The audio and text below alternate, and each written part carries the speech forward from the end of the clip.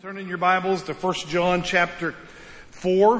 We're gonna finish what we started last time, and then we're gonna jump into 1 John 4. We'll finish 1 John next week. They're in 1 John chapter 5, so encourage you to read that and to be a part of that. You guys have heard. How many of you guys know can remember and recite to me the name of Joe's hometown? That's what I thought. Right. He's actually from Troy, but he constantly talks about this little dinky town right next to him and how backward it is. And he's not kidding, right? It's a really small, backward Missouri kind of town, right? One of the stories that came out of that small town outside of Troy was about this family that went to St. Louis. So Troy's about, an hour, 45 minutes to an hour from St. Louis. The story goes that a couple from this small town where Joe grew up by went into St. Louis. First time they'd ever been in the city. And they went to downtown and they had some kind of meeting in one of the big buildings downtown. And the story goes that they went into this building and they got stopped in the lobby because they were both mesmerized. It was a mom and a dad and a son, and got awesome. Thank you so much. Everybody just give TJ a hand for being so kind. They got stuck in the lobby because they were watching these two huge silver walls move back and forth. And they could not figure out why these two silver walls were opening and closing. And the son looked at his dad and said, "Dad, what is this?" By that time, the mom had walked off and the dad said, "Son, I'll be honest with you. I've never seen anything like this in my life. I don't know what this is." About that time, the doors opened again. Those walls moved open, and a woman in a wheelchair rolled her wheelchair in front of them into the opening created by those walls that were moving, and they closed. And the father and the son watched as the light on these things went all the way up, stopped, and then they started coming back down. And then eventually these silver walls opened back up, and a beautiful 24-year-old lady walked out of the space. Dad looked right at his son and said, "Go get your mother."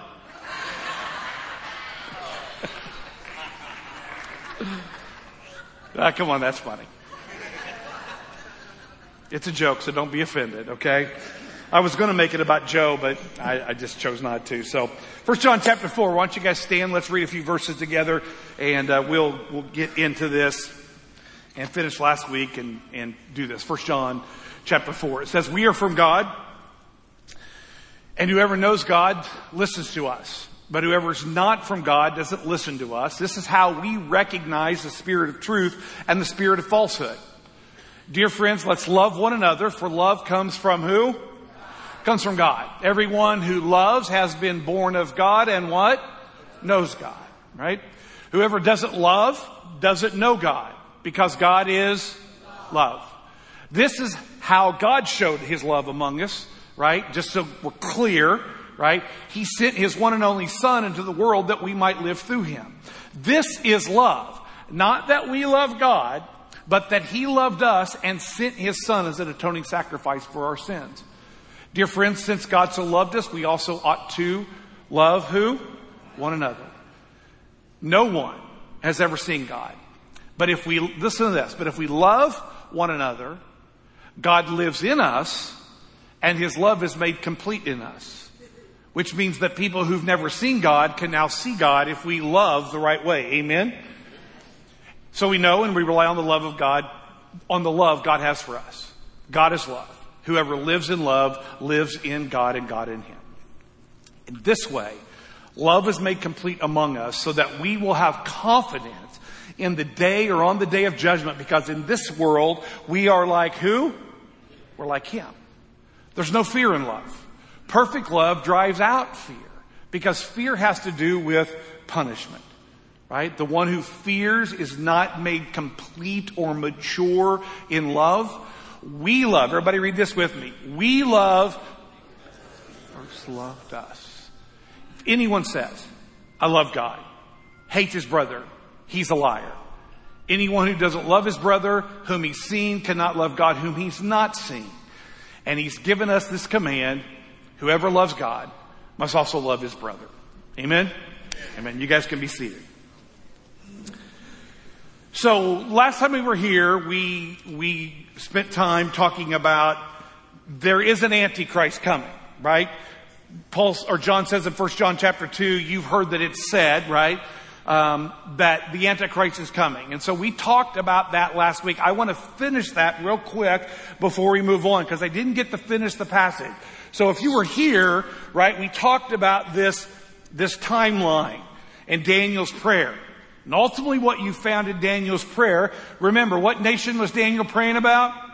Israel. What city? Jerusalem. What people? And what place within Jerusalem? The temple. He was very specific.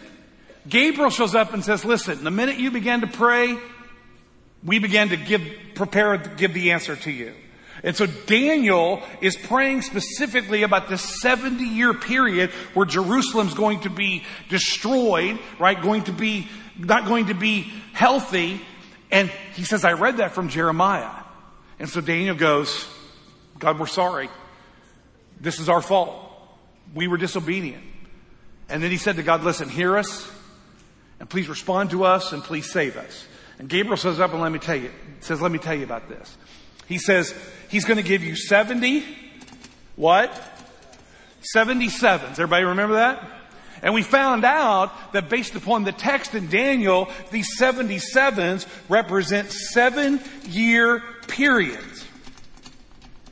So here's what he says. I'm going to read it. Daniel 9, 20 through 27. Daniel says, while I was speaking and praying, confessing my sin and the sin of my people Israel, and making my request to the Lord my God for his holy hill, Jerusalem.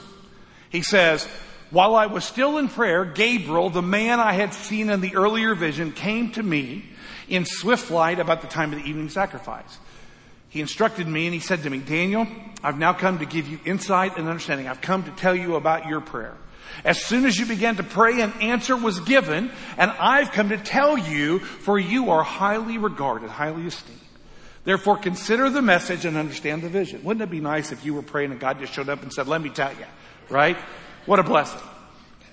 He says about Israel, about Jerusalem, about the temple, and about the Jewish people. He says 77s are decreed for your people and your holy city to do what?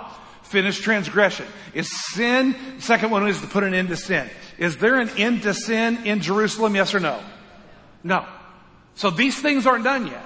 And he said, I'm going to give you 70 of these 7s, right, for your people and your holy city to finish transgression, to put an end to sin, to atone for wickedness, to bring everlasting righteousness, right, to seal up vision and prophecy, and to anoint the Holy One. I'm going to give you 70 of these 7s. And then he says, understand this. From the issuing of the decree to restore and rebuild Jerusalem, right? We have a starting spot. We know, listen, there's not 100% agreement on this, but I believe this starts in Nehemiah 2, 1 through 8, when Nehemiah is given permission by King Artaxerxes to go and build the temple or build the wall of Jerusalem. He said from the time that the decree was issued to restore and rebuild Jerusalem until the anointed one, the ruler comes, he says there are going to be 7 7s plus how many? Where does it say? From the issue, the ruler comes, there will be 7 7s and what? 62 7s. Right? So 62 plus 7 equals how many? 69 7s. Or 483 years. There's still 1 7 left. And he says, it's going to be rebuilt with streets and a trench, but in times of trouble, after the 62 7s. So after we get to 69 of these completed, he says this, the anointed one will be cut off and will have what? Nothing. What happened to Jesus? He was what? was crucified. How many people were left standing with him? Where did all of his disciples go? Right? He died with nothing. As a matter of fact, one of his last acts on the cross was to give his mother to John. Right? He was cut off and he had nothing. It says, cut off and have nothing. The people of the ruler, right? The Jewish people, the people of the ruler who will come will destroy the city and the sanctuary.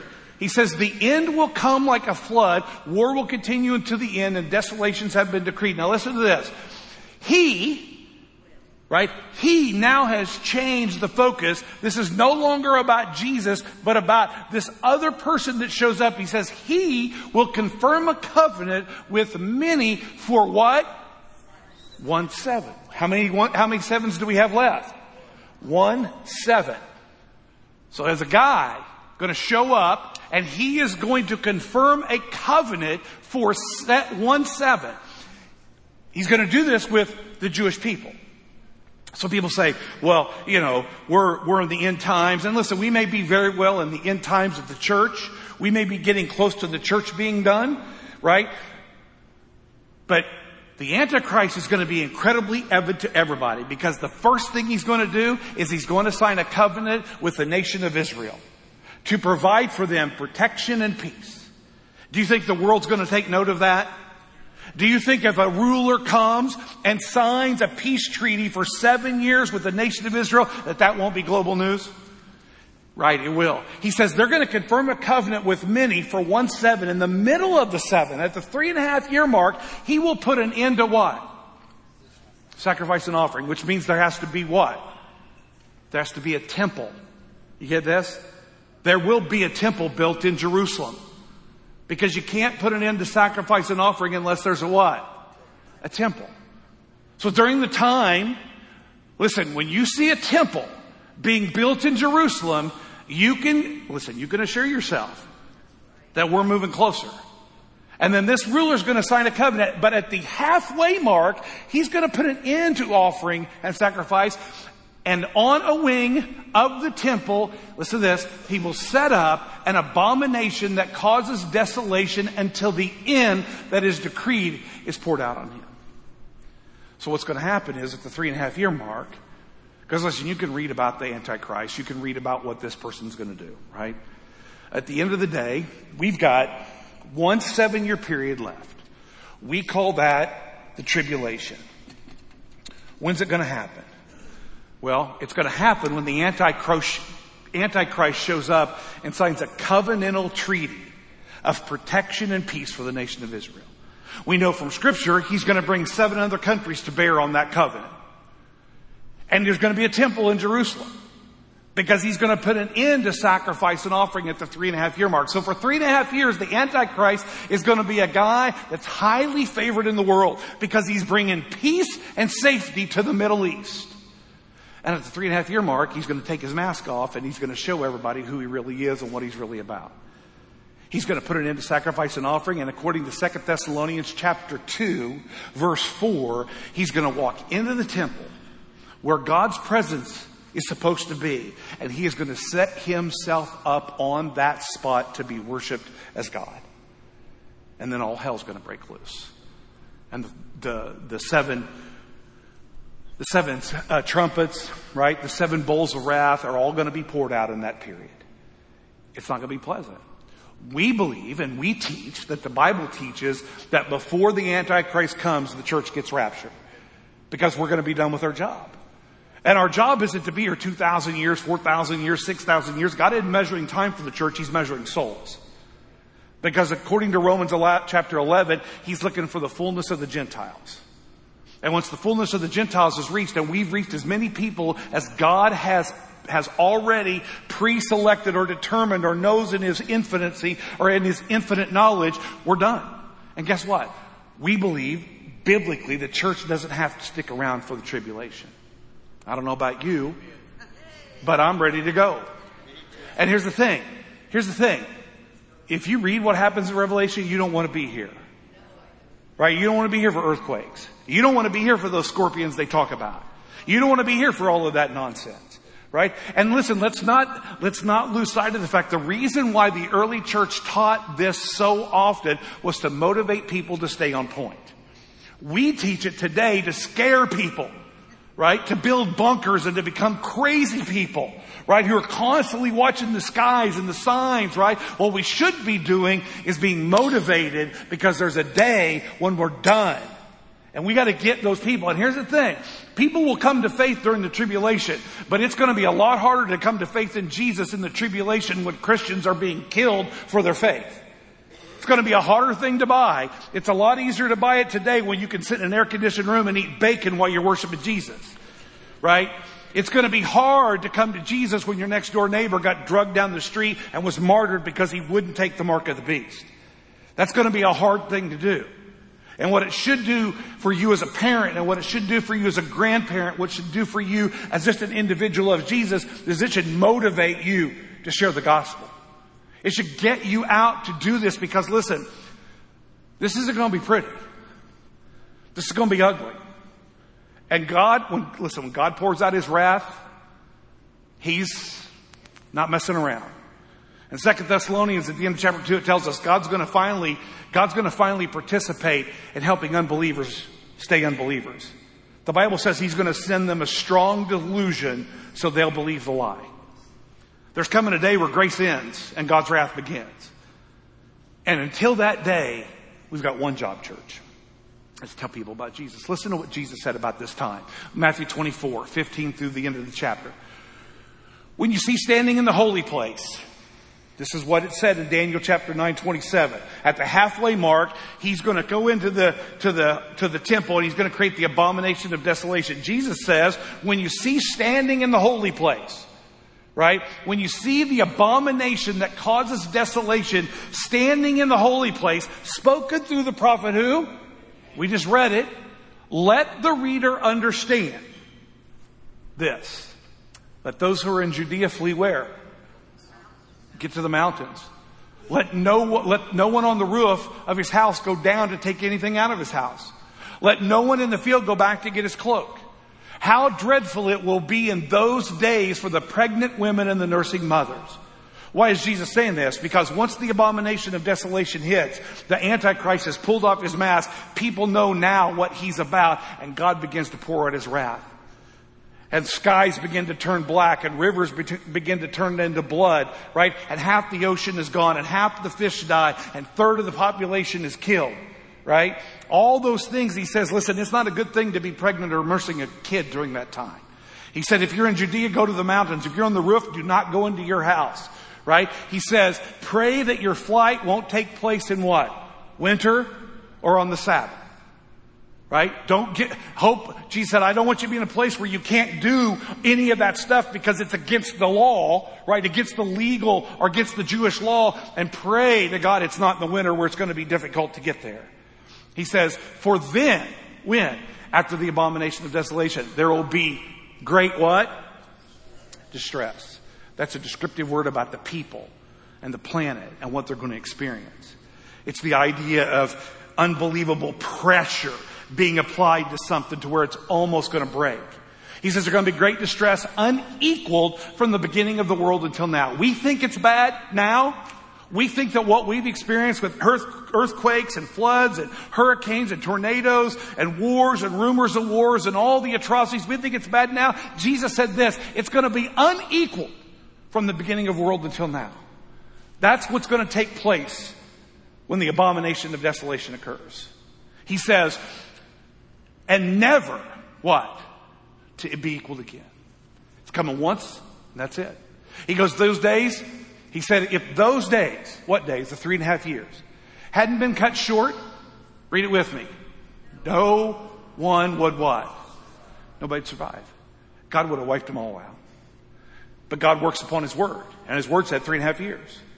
And so it says, but for the sake of the elect, those days are going to be shortened. And at that time, if anyone says to you, look, here's the Christ, or there He is, what? Don't believe it. It's not Him. It's who? It's the Antichrist.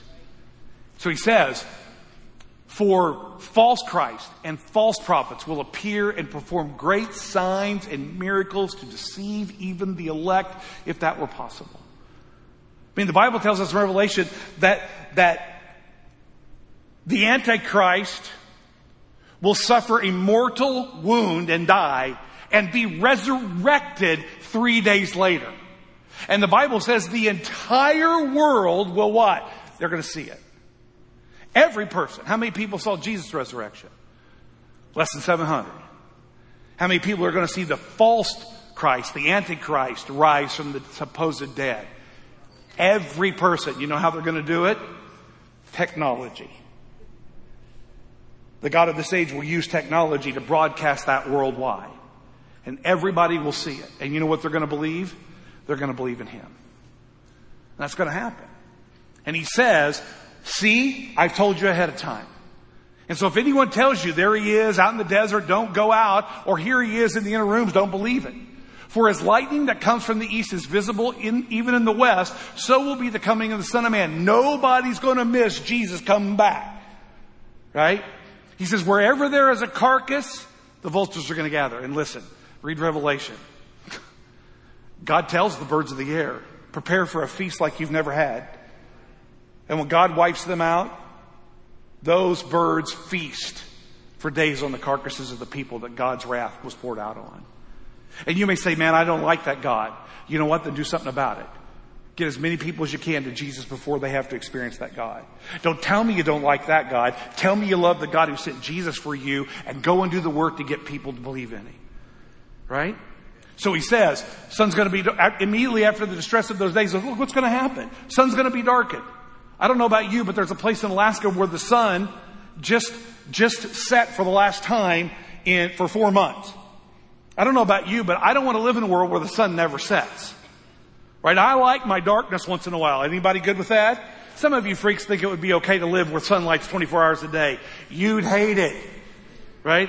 And then there's a 4-month period where the sun never rises. How do you think you'd feel about that? Who would like that? We would all hate it, right?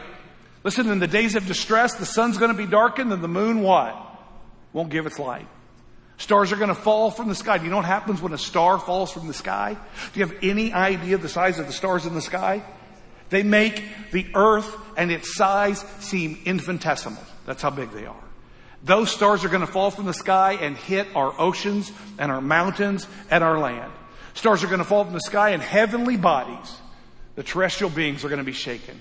He said at that time the Son of Man will appear in the sky, and all the nations of the earth are going to mourn. And they're going to see the Son of Man coming on the clouds of the sky. Right? It's these kind of things that, like, people think, well, you know, real people think if you worship Jesus, you should sing from the hymnal. Right? How many of you ever worship God by singing out of a hymnal? Right? Listen, what's the matter with you people now? Are you not participating? How many of you ever sang out of a hymnal? Thank you. What's going on here? Like, I'm excited. Like, right? And here's what the song says. On that bright and cloudless morning, when the dead in Christ shall rise. What did that say? Jesus is going to appear on a what? Cloud. They're going to see the Son of Man coming on the clouds of the sky. So it's not. Hymnals aren't. It isn't King James Version and a hymnal, okay? They make dumb decisions too in there, okay? On the clouds of the sky with power and great glory, and He will send His angels with a loud what? Trumpet call, and they will gather His elect from the four winds, from one end of the heavens to the other. It's not going to be good when the Antichrist comes. We talked 2 weeks ago. There's already an Antichrist spirit here, right? But the Antichrist, this individual's coming. He's got one purpose. Convince people to follow his God. He's going to do everything in his power to do that. And it won't be pretty. But we're not there yet. And my guess is we won't be here. The elect won't be here. The church won't be here when Jesus raptures us out because we've done our job. The question isn't whether the job will get done. The question is, what will you do to help us get the job done? Joe posed an opportunity for you to participate in that this past weekend. Let's do it in Africa, right? If you don't want to do it in Africa, great. Do it in children's ministry. Do it in the parking lot, right? Do it wherever you're at. But let's do everything we can to get people prepared to get out of here with us. Amen? Yes or no? Right? All right. Let's do the second thing. On your, again, the notes are on the outline, on YouVersion. Just go to live events and you can find it. So here's the first thing. There's an Antichrist coming, but there's also an Antichrist spirit here. It's already here. We talked about this, right? The spirit of the Antichrist is very simple. And that's this. Anybody who denies Jesus, right, as the Son of God, the Messiah, Savior and Lord, that spirit of denial is the spirit of the what? Everybody say Antichrist. Listen, don't be messing around with religions. Don't be messing around with YouTube videos. Don't be messing around with books written by people who deny Jesus and who He is. That's the spirit of the Antichrist. Don't tell me, oh, but there's something good here. No, there's not. No, there's not. There's nothing good there because our enemy is evil. And remember, our enemy doesn't care about you. The enemy doesn't care about you. He cares about who? He cares about himself. And the enemy only wants one thing, and that is Satan wants to be what? He'll use all of us to get there. He'll destroy your life to get there. He'll lie to you to get there. The Bible says he will kill, steal, and destroy to get there. He doesn't care about you. So when you find something, and all of your internet searching, and all of your watching on TV, and all of your reading of books, and all of these things that you do, you find something that doesn't exalt Jesus as Lord, Jesus as the Son of God incarnate, Jesus as the Messiah, stop watching, listening, and reading. It's the spirit of the Antichrist. We all clear on that? Let me read a couple of verses with you. 1 John chapter 4, 1 through 6 says this. Dear friends, don't believe every spirit, but test what? Test the spirits to see whether they're from. Okay, great. Right? Great. We listen, God's told us. You don't need me to tell you, right? Joey says don't believe anything we say, so don't believe it. Go and read it for yourself, right? Here's what he says. Test how many spirits? Test them all, right? To see whether they're from God, because many false prophets have gone out into the world. Do you know how many people are preaching as a false prophet today in our world? Thousands upon thousands of false prophets write books and create YouTube videos and preach in churches and host events. Thousands of false prophets. And here's what he said. This is how you can recognize the Spirit of God. Right? He said, test every spirit to see if it's from God. What's the test? Every spirit that acknowledges that Jesus Christ has come in the flesh. That means He is the Messiah. He is the Savior. He is incarnate. He is God in the flesh. He's not a son without the incarnation. He's not a man without God in Him. He is fully God and fully man. He came from God, fulfilled Scripture. If any spirit doesn't acknowledge that, he says he's not from God. Pretty clear, right? Listen, you shouldn't be messing with those things. You start messing with stuff that talks about Jesus in a way that's not of God, you're messing with the Antichrist message. And you're messing with the Antichrist spirit. Listen, do we believe that being a Christian is a spiritual venture? Yes or no? Do you believe that in that spiritual venture there's a spiritual enemy? Yes or no? Then don't give him a voice in your home. Don't give him a voice in your car. Don't give him a voice in your library or in your bookshelf. Don't give him a voice in any way, shape, or form. And there's one thing to know. Have they denied that Jesus has come in the flesh as the incarnate Word of God, Savior of the world, and the Messiah? If he has denied it, don't mess with it, right? He says, this is the spirit of the Antichrist. And you've heard it's coming, the Antichrist. And even now, that spirit's already in the world. He says, you dear children are from who? You're from God. And you've overcome them. Overcome who? The false teachers. You've overcome them. He says, because why? The one that's in you, that spirit that's in you is greater than the spirit that's in the world. Amen? Right? It's greater. It has the power to do things that the spirit of the world can't do. Right? They are from the world, these false teachers. Therefore, they speak from the viewpoint of the world, and the world what? Listens to them. Stop being surprised. Stop being surprised that the world listens to people who speak with the spirit of the world. That should not surprise you. Just like it shouldn't surprise you if people who follow Jesus listen to the spirit of Jesus. It shouldn't surprise you. Right? He goes on to say, we're from God, and whoever knows God listens to us. Right? So anybody that doesn't like me to preach long isn't from God. No, I'm just kidding. Please, I'm kidding. Don't say that I was serious. I was joking, right? But whoever is not from God does not, listen to this, but whoever is not from God, what? So one of the things I get asked all the time. This is the number one question I would say in the last 22 years of ministry I've been asked. And it goes something like this. Man, Pastor, I've got this friend, right? Or I've got this relative. And man, I've been talking to him about Jesus, right? I've been talking, and they're just not responding. Pastor, I don't know what else to say. Can you help me? Can you help me so that I'll know what to say to them? Did you just hear what John said? It says, whoever is not from God does not listen to. So, let me ask you a question, church. How do you suppose a world that won't listen to the Spirit of God will follow God? How does a world that won't listen to your message follow the person who your message is talking about? You see, that's the challenge. So many of us, listen, there's not people online, welcome, we're glad you're here. But those of you in here and those of you online, we all have people we want to see come to faith in Jesus. Amen? How do we get them there? We think the best way to do it is to talk them to death. Right? If we present our argument, if we quote scripture, if we give them the finger wag or the eye roll or whatever, right? If we lecture them on Facebook and use social media to take our stand, they're going to listen. Did you hear what scripture said? It said, they're not from us. And because they're not from us, they won't what? They won't listen to you. So the first thing you should learn is stop talking. Stop talking. Because they're not going to hear you. They're never going to hear you. So how do you get them to believe? You have to show them. You got to show them. We spend all of our time trying to convince them with our words. Do you have any idea how many Christian parents have lectured teenagers out of the church? Do you have any idea how many grandparents have pushed their grandkids away from Jesus? Do you have any idea how many spouses have pushed their unbelieving spouse further from the church? Because somehow they're convinced their words will resonate and make a difference. Bring that verse back up, would you, Dave?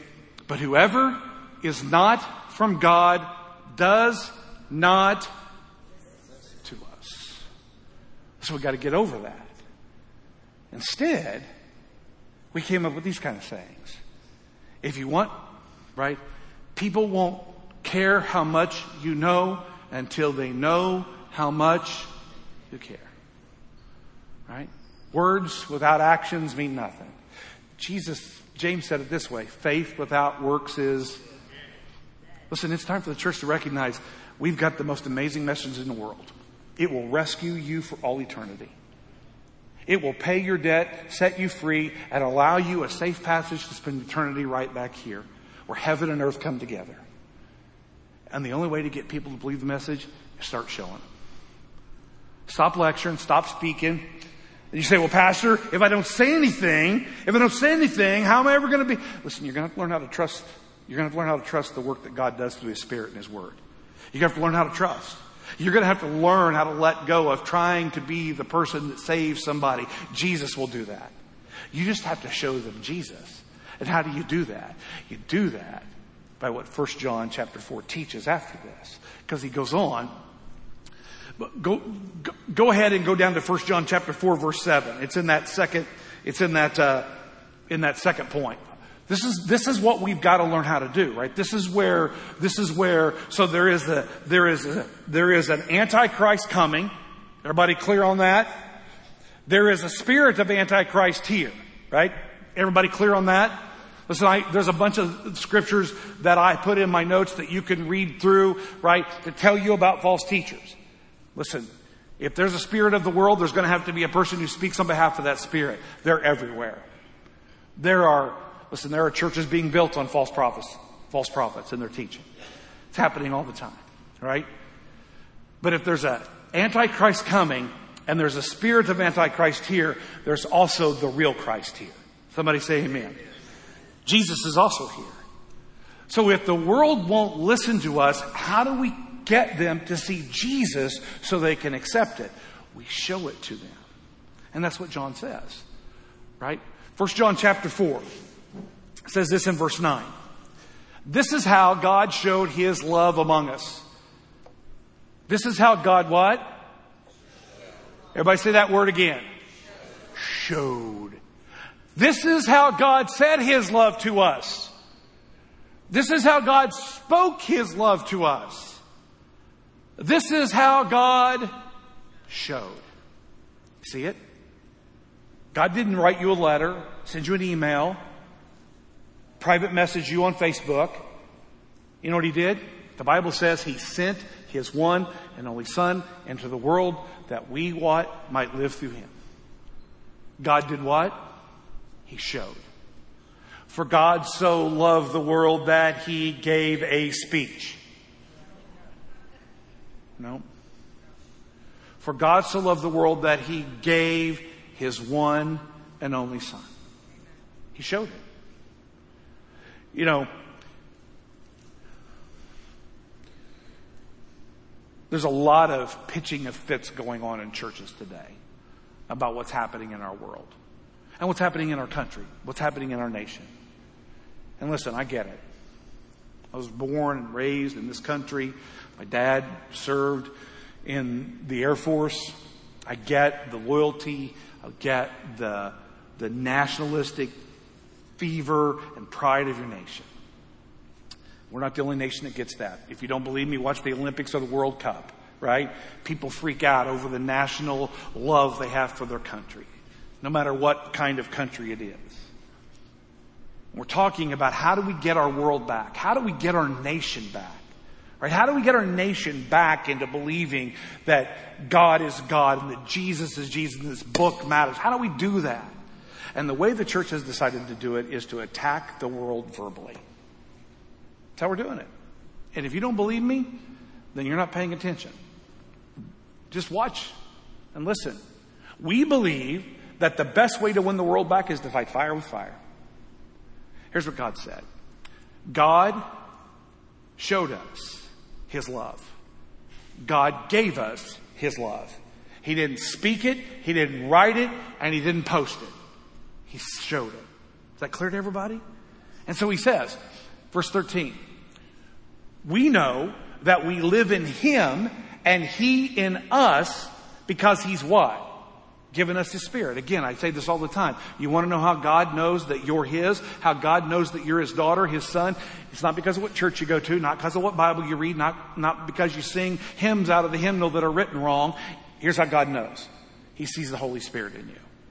There's only one thing that identifies you as God, and that's his presence of the Holy Spirit. So it says that we've seen and we've testified that the Father has sent his Son to be the Savior of the world.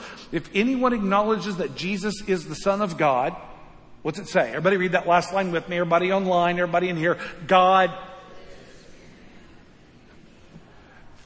Do you have any idea of the power and the authority that you and I have as believers in Jesus? Did you hear what he said? He said, if this is you, bring that verse back up, verse 15. If anyone acknowledges Jesus, Son of God, everybody online, everybody in here, everybody that's watching this later on YouTube or whatever, how many of you acknowledge that Jesus is the Son of God? Let me see you say amen. Amen. Right? Here's what it says. Anyone acknowledge Jesus, Son of God? God what? Lives in you. Stop. We talk about this. Our country needs God. We got people wanting to take under God out of the Pledge of Allegiance. Right? We can't have that. They're taking God out of the schools, right? You turn around and every time you turn around, they're taking God out of everything. Really?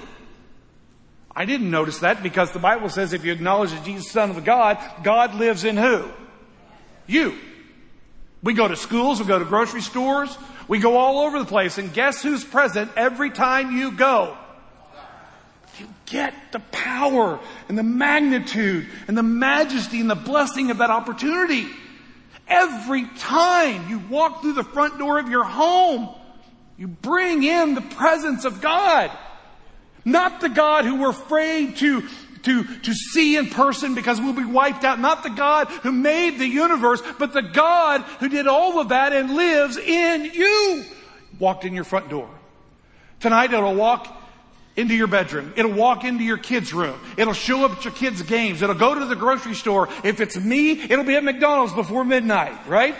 Every time I go because God lives in me. And we talk about, well, the world needs to repent. It needs to turn back to God. Yes, but it can't see Him because all the people of God do is keep speaking and they're not listening. It's time for us to show God instead of saying God. Does that make sense to you? Look at verse 15. Bring that verse up one more time. It says that God lives in us. God lives in us and we live in God. We're protected.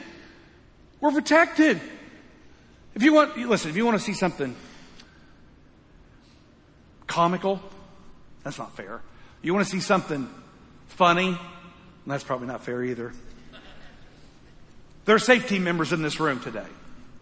And periodically they get assigned different spots, right? They get assigned different spots. Some get assigned at children's ministry. Some have the responsibility of the hallway. Some are in charge in the back. And every once in a while, you'll get assigned to the pastor who preaches, right?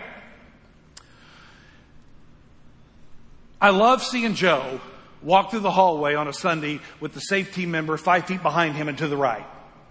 Right? Following him everywhere he goes. Ron, is that true? Right? They'll meet us off stage. They'll walk back there. Now, I try to outrun the safe team member. I don't want him following me like I will just point blank lie to him. I'm going to the bathroom, see you. And then they'll pass me in the hallway and they'll be like, you know. But Joe walks around the hallway with these people right beside him. And listen, there's been times he's needed that because of some of the stupid stuff that he has to confront. Because he's protected, he has confidence in these hallways. Listen, is our world and our nation turning from God? Yeah. Do they need to turn back? Yes. And how are they going to get there? They're going to have to see Him. They're going to have to see this God who loves them. And He told us. He said, this is how the world's going to experience my love. They're going to experience my gift of Jesus. So how are they going to experience Jesus?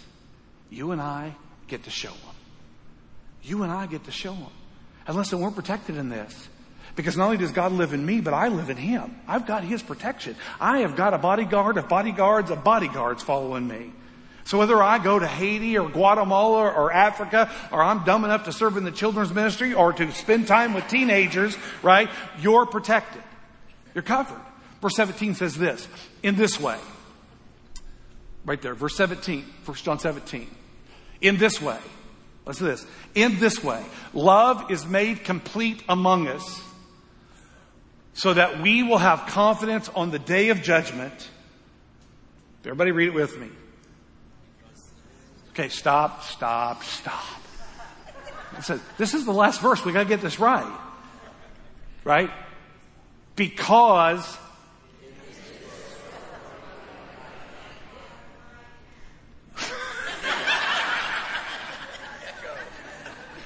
that's awesome. We are like Him. Listen to that. Did you hear what he said? Yes. Because we are like Him. Listen, the world's got plenty of God.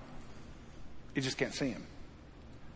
Because the people that are supposed to show God's gift of love, Jesus, are too busy speaking. And we know they're not listening to us now, don't we? So talk less, serve more, right? Give fewer speeches and wash more feet, right? Write fewer posts and say more prayers. There's a way for us to do a better job. And it's not attacking the enemy, because Ephesians chapter 6 says the world and the people and flesh and blood, they're not our enemy. So don't treat them like one. And if our real enemy is a spiritual enemy, let's defeat him spiritually. And who defeated him spiritually? Jesus did. So man, the world needs to see Jesus. Amen? And you and I get the privilege of doing that everywhere we go. Let's pray.